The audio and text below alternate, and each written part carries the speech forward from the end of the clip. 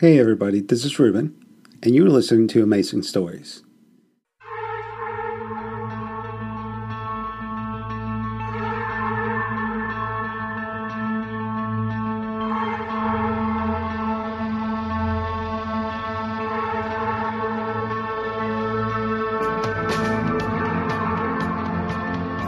Everyone wants a nice, clear, simple, reassuring story in which they're the heroes. Some other people are the bad guys, and the bad guys get crushed. But if you push people out of your story, or if you make them the bad guys, they'll come up with a different story. And you'll be the bad guys, and then you'll get crushed. The System, Level 6, Judgment Day, ? 3 heroes. One sits on the roof of an abandoned pub, waiting for sunrise, wondering if it might be his last. Another is at the wheel of a stolen car, speeding towards the coast. A third lies in a hospital bed, watching the light flicker above him. 15 years ago, a boys' school, a state school, but the kind people move house to get their sons into. Year 7 PE, basketball. A row of boys backed up against the wall bars in the gym. One by one, the line thins out, until there are just 2 kids left. One short and chubby, the other tall and gangly. The picking stops. No one wants either of these 2. All the other boys, the chosen ones, look at them a mix of contempt and pity, but mainly relief. Thank God it's not me. They start to snigger. The 2 boys, the unchosen, look at each other. Us. And them. Present day. The car pulls up at a deserted stretch of coast. A young woman gets out, walks up to a padlocked gate. Hunsby Cliffs Holiday Park. A red and yellow sign below. Danger, keep away. That hasn't stopped her so far.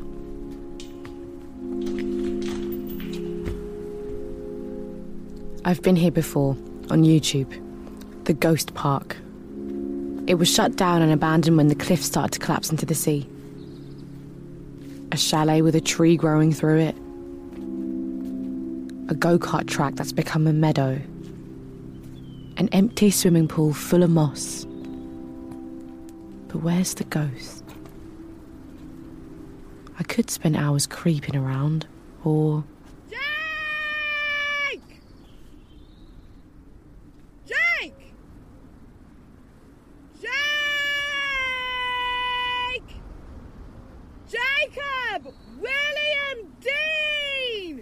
I rustle from above, and there he is, silhouetted against the sky. All right?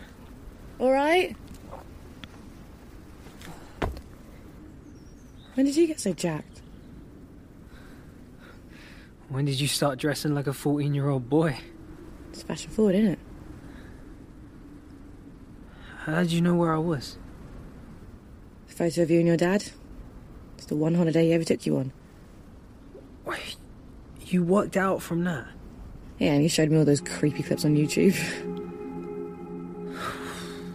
Well, I practically left you a trail of breadcrumbs.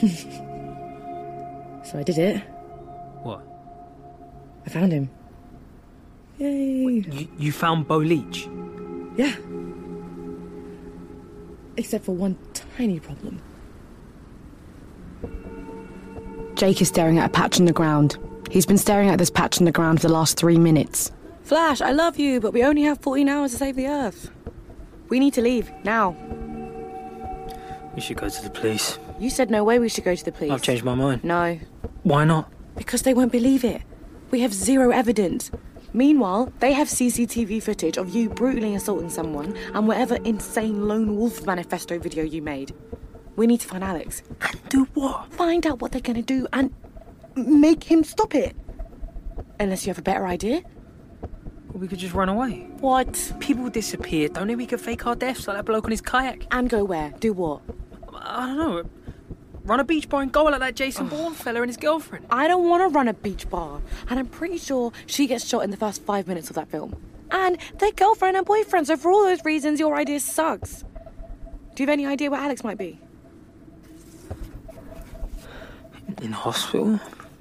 Why? He looks at me. Oh, shit.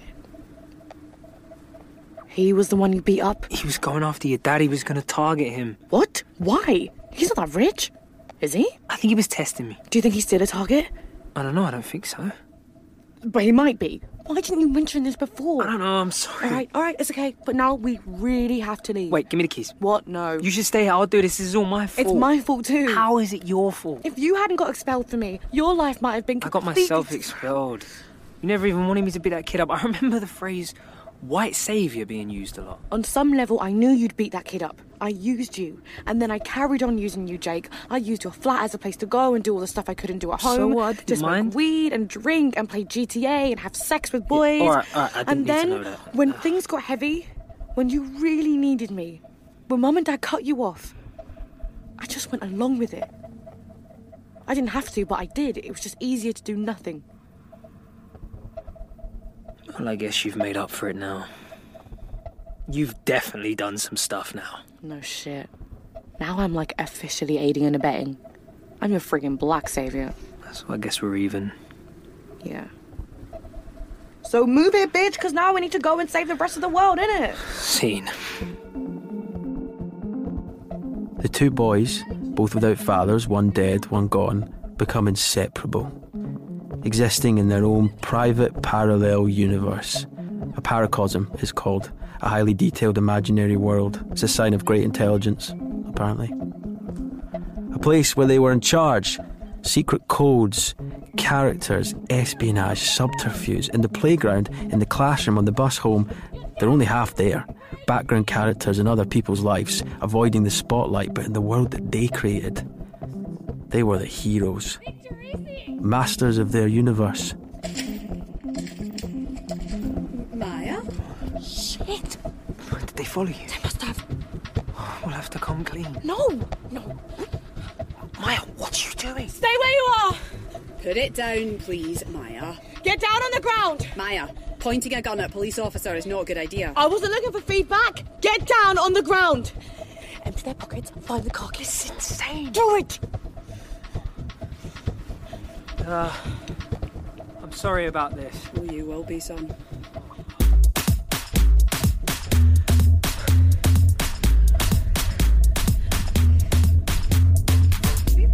Lost your mind. I actually feel extremely clear-headed. Thanks very much. Pull over. What? Pull over. Pull over. Pull over! Okay.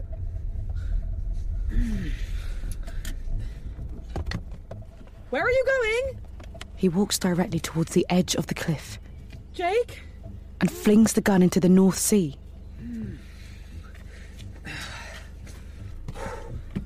I'm done with that shit. Well, come on then, drive. That was our one bit of leverage, but fine.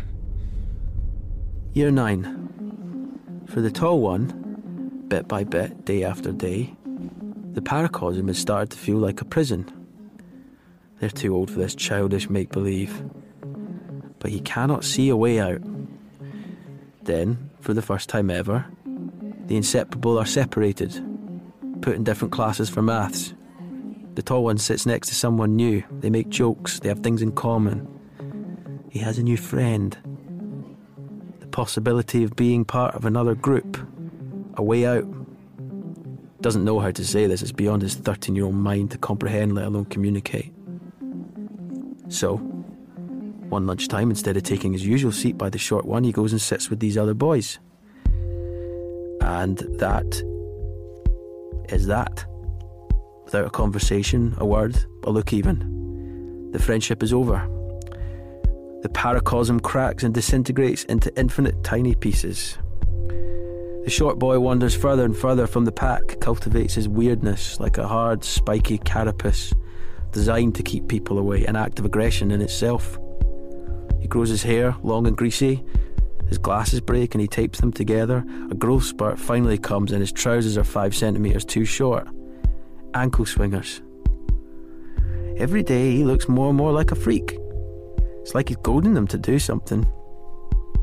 And eventually, they will.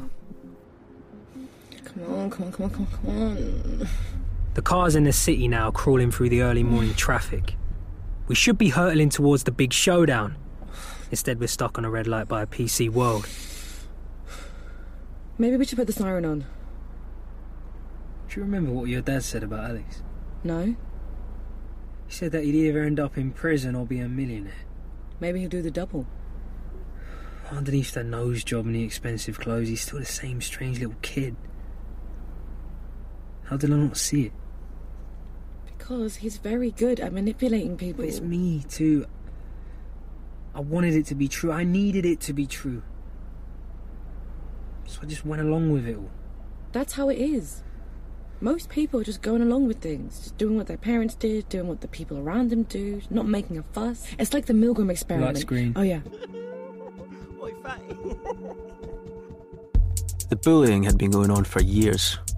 The background noise of his life, the names, the barging in the corridor, grabbing his bag and pulling him backwards, having his tie pulled so hard that the knot can't be undone. Peanutting, they call that. Graffitiing his locker, chucking his bag on the roof, up a tree, over the fence, putting it in a bin, throwing it down some steps to a basement, then lining up around the railing at the top to gobbing him when he runs down to get it.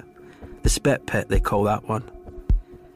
But something about him, his refusal to toe the line, to change his accent, to dress normally, to act normally, to follow the rules, makes them angrier and angrier.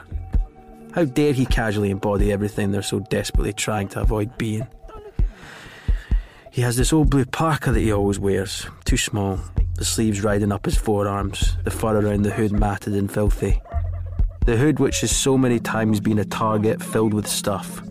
Rubbish, apple cores, then more elaborate, used toilet roll, a condom, someone's sister's tampon, a bottle of urine. Then one day, as he walks along the fence opposite the coach stop where the boys, and crucially also girls from the girls' school over the road, wait for coaches to take them to the suburbs and villages that lie beyond the urban sprawl, 3 of them grab him.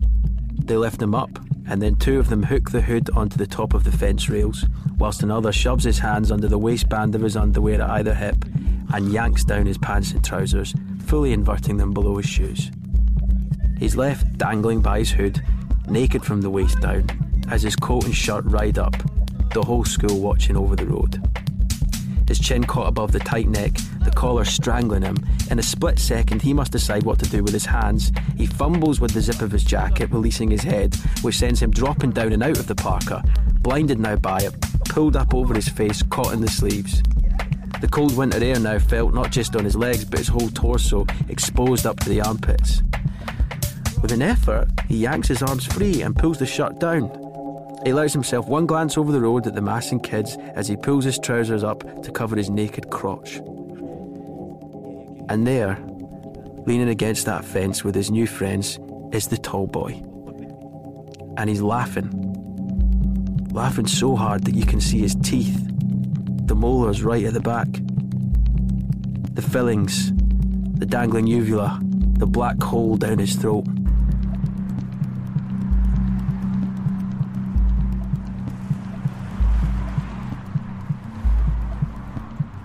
Any idea how to find him?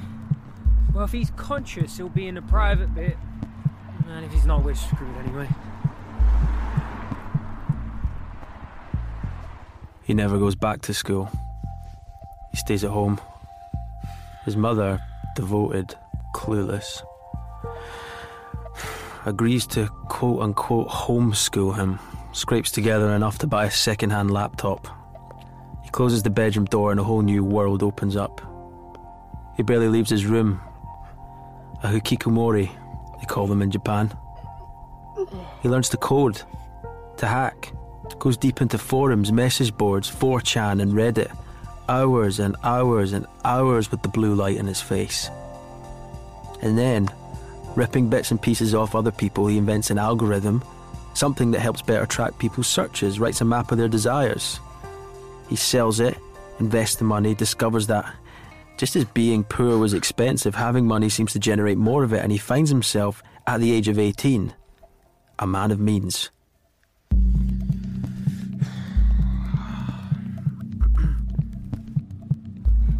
The good thing about hospitals is that everyone's so busy that if you walk with enough confidence, no one questions it. Even if you're a woman in her dad's hoodie and a man who's been sleeping in a rotten chalet. Okay, I think this is it. The private floor, the VIP area, where those who can afford it lift themselves up and away from the great unwashed. We creep down the corridor, peering through the little windows, until finally, room 317. There he is. I can see a figure in a hospital bed. Someone else crosses in front of the door.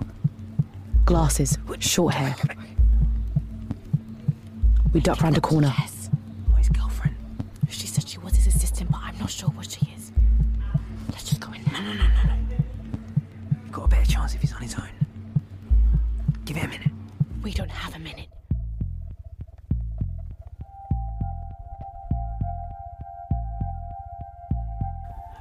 At 18, he leaves his bedroom and never returns. He sets about transforming himself. Personal trainers and diet and therapy and a small amount of cosmetic surgery. He remakes himself. But still, there is the fact that he is alone. For all he's done, there is no one there to see it. There is no one there to show him any respect. He knows what he should do. Get a hobby, go dating, form some relationships. And yet, it all seems so pedestrian. What does he really want? He starts to imagine something, the germ of an idea. What if he had an army? It starts as a joke, a fantasy, a thought experiment, but gradually an idea takes shape. And whenever he pictures his troops, loyal young men, adoring, brave, willing to die for him, there's one man he always pictures amongst them. We need to get in there. Yeah, okay. Yeah, thanks for letting me know. Yeah, I'm just doing that now. Okay, let's go. We approach the door, which she's left ajar. This is it. The big bad, the final boss. And there he is. A smallish man in a hospital bed with his face smashed in. It's hard to see him as the all-powerful puppet master in this moment. Wow. Look who it is. Come to finish me off, have you? Don't let him press the call button. Or am I hallucinating? I thought the swelling in my brain had gone down. Why didn't you fight back? I wanted to feel the full force of your rage. Listen to me. This thing you've got planned. I haven't got anything planned. I can't even urinate without the assistance of a medical professional. Level 6, Judgment Day, and whatever else Christopher Nolan's sci-fi movie bullshit phrase you've written on a whiteboard for it. Oh, that. Yes, that. Are you hoping for the Bond villain bit? You want the whole dastardly plan to be revealed whilst I stroke my fluffy white pussy? Yes, actually. Well, sorry. I don't know. What do you mean you don't know? There's a bit of a bifurcation. What? She'll know. It's when something splits into two branches. What are you talking about? I brought Jess in early on as a researcher to help me put it all together. She's not your girlfriend. Oh, no. She's much too clever for me. To research what? The ideology. It's not really my thing, but young men do like a purpose. Is this a bluff? Is he bluffing? The 1% thing always tested well. Tested well. We did some focus groups, race, religion, that's too divisive. But money, you don't even have to make stuff up. If you can get people to stop worshipping the rich, then you can really get them to hate them. Old rich white dudes are the perfect bad guy right now. But you are a rich white dude. I am a young rich white dude. And not so rich anymore. That's part of the problem. The money was running out. Well, I think we should go. Come on. So Jess found a new investor. A silent partner. Anyway, there's been a power grab and I've been sidelined. That's why I thought we could have our own little inner circle splinter group. You know this isn't going to work, right? It's all taken a bit of a turn for the fanatical. We've stoked up a lot of hate and now they're getting ready to weaponise it. How? I wanted to go medieval, you know? A bit of old school public shaming, put them in the stocks or parade them naked through the streets, let everyone come out and throw their chamber pots at them, but... well, I'll probably do something more prosaic. Like what? I'll probably just kill them all. You need to stop it. It's It's what the people want. They want to see bad guys learn a lesson. I don't. You do, really, though. You don't know me. Oh, yeah, he's trying to wind you up. We need to leave. Everyone wants a nice, clear, simple, reassuring story in which they're the heroes. Some other people are the bad guys, and the bad guys get crushed. But if you push people out of your story, or if you make them the bad guys, they'll come up with a different story. And you'll be the bad guys, and then you'll get crushed. I think we've evolved beyond all that crap. I think men like you need to find somewhere else to put all your testosterone. Oh yeah? Like where? Can't you just do a triathlon? Alex, I am asking you nicely to please stand down your little militia. Or what? Are you going to threaten me with your antique pistol? I chucked it in the sea. Oh. Chekhov would have something to say about that. I'm just asking you to try being a decent human being. And why not see how it feels for a change? It's an interesting idea, but you really need to ask her. Jess comes back in. And following her is the pale guy. Finally? It took you so long. I had to go full on Blofeld. Bonnie and Clyde here would very much like us to call off Judgment Day. She's been trying to appeal to my better nature. And what did you tell them? I said it wasn't up to me. Well, it's too late anyway. I've just given the green light. Wait, what? Wait, what about my dad? Is he on the list? Oh, God, no, don't worry. That was just Alex going off-piste and making it all a little bit too personal. The personal is political. Isn't that what the feminists say? Well, it's unlike you to take an interest in the thoughts and ideas of women, Alex. Anyway, I'm glad you guys finally got here. Stealing a police car. Very dramatic. Shark's been on your tail since yesterday. She gives him a nod and suddenly he grabs Jake from behind, pulls him into a chokehold. She reaches into her bag. Gives us a chance to tie up some loose ends. And pulls out another antique revolver and raises it to Alex's head. Then she's turning towards me, the gun outstretched, pressing the barrel into my forehead. For God's sake! She throws the gun to the floor. Bloody antiques. She turns to Shark. Right, give me your knife. I run at her, shoving her as hard as I can. In the same second, Jake swings his leg behind Shark's, forcing him to topple backwards and release his grip. I'm the revolution, babe. You want to join? A security guard steps into the room. Help! Help! Who shot him? This man. Jake runs into the security guard, knocking him out the way, and we are running out the door, down the corridor, away. Everybody want bang with a bang bang, and everybody want play with an AK. Everybody want screw with a 2-2, and everybody want roll with a 4-4. Everybody want zig with a zigzag, and everybody want knock with a Thompson. Everybody want spree with the MP, and nobody want one from the M1. Them police go ring the alarm, ring the alarm, ring the alarm, ring the alarm, ring the alarm. He's a bad man, so ring the alarm, and he's a bad man, so ring the alarm. It's time, boys. It's time to wipe that scum off the face of the earth. We need things to change, and they won't change if we don't do this. Cut the head off, and if a couple more grow back, then we'll cut them off too, because there's more of us than there are of them. That's why they're the 1%. We could beat them. We can beat them 99-1. They were warned, and they did not change. Well, maybe they'll listen now. How was that? Yeah, that was great. Absolutely great. Nailed it. Oh, thanks. So what happened to the other guy? We're just doing a bit of restructuring. His time was up. 5 of the UK's richest men were kidnapped today in a coordinated attack by a group calling itself the 99%. A hedge fund manager, 2 landowning dukes, the heir to a pharmaceutical fortune, and the head of an online gambling empire were all taken. Each victim was taken by a young man apparently working with or for the man they kidnapped. One was posing as a personal trainer, another a cleaner, a driver and a chef. An anonymous video on YouTube declared that today was a day of judgment, and that there were more to come. Jesus Christ. The genie is out of the bottle. Pandora's box is wide open. It almost sounds like you're enjoying it. I'm sorry for their families. But I'd be lying if I said there wasn't a part of me that found it kind of exciting. We're in a Weatherspoon somewhere in Herefordshire. We drove the car as far as we dared. Then we walked, then hitchhiked, then walked some more. We spent our last £5 on 2 pints of Stella and a portion of chips. God, that's good. I really fancy a cigarette. Maybe I should ask that old guy. Ooh, that's probably a bad idea.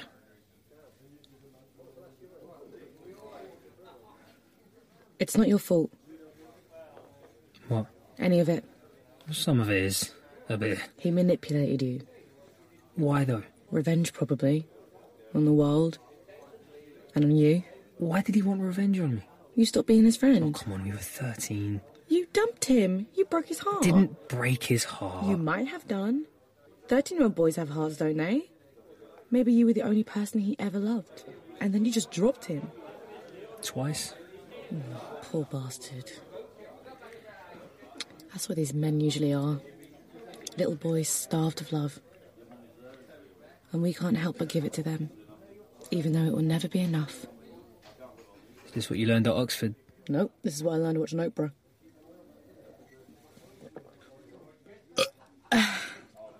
Right, we should get out of here. Maya? Yes? What the hell are we going to do? I have absolutely no idea. We'll just have to make it up as we go along. She heads towards the door, pushes it open into the darkness outside. There are no levels, no rules, no map for the journey we're on now. Are you coming? Yep. I'm coming.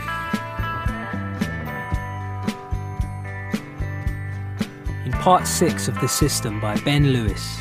Jake was played by Jack Rowan. Maya by Sienna Kelly. And Alex by Ian DeCastica. Bo by Matthew Needham. Jess and D.I. Cohen by Chloe Peary. Coyote by Divian Ladwa. Jerome by Don Gile. Dr. Khalida Hassan by Suad Faris. And Grace by Ashna Ribeiro. It was a BBC Scotland production for BBC Radio 4 commissioned by Alison Hindle and Rhian Roberts. The production coordinator was Claire Simpson. Editing by Joanne Willett. Studio production by Craig Dormer. Sound design and original music by Danny Crass. The System was written by Ben Lewis and directed by Kirsty Williams. Thank you for listening, and don't forget to join us tomorrow for yet another amazing story.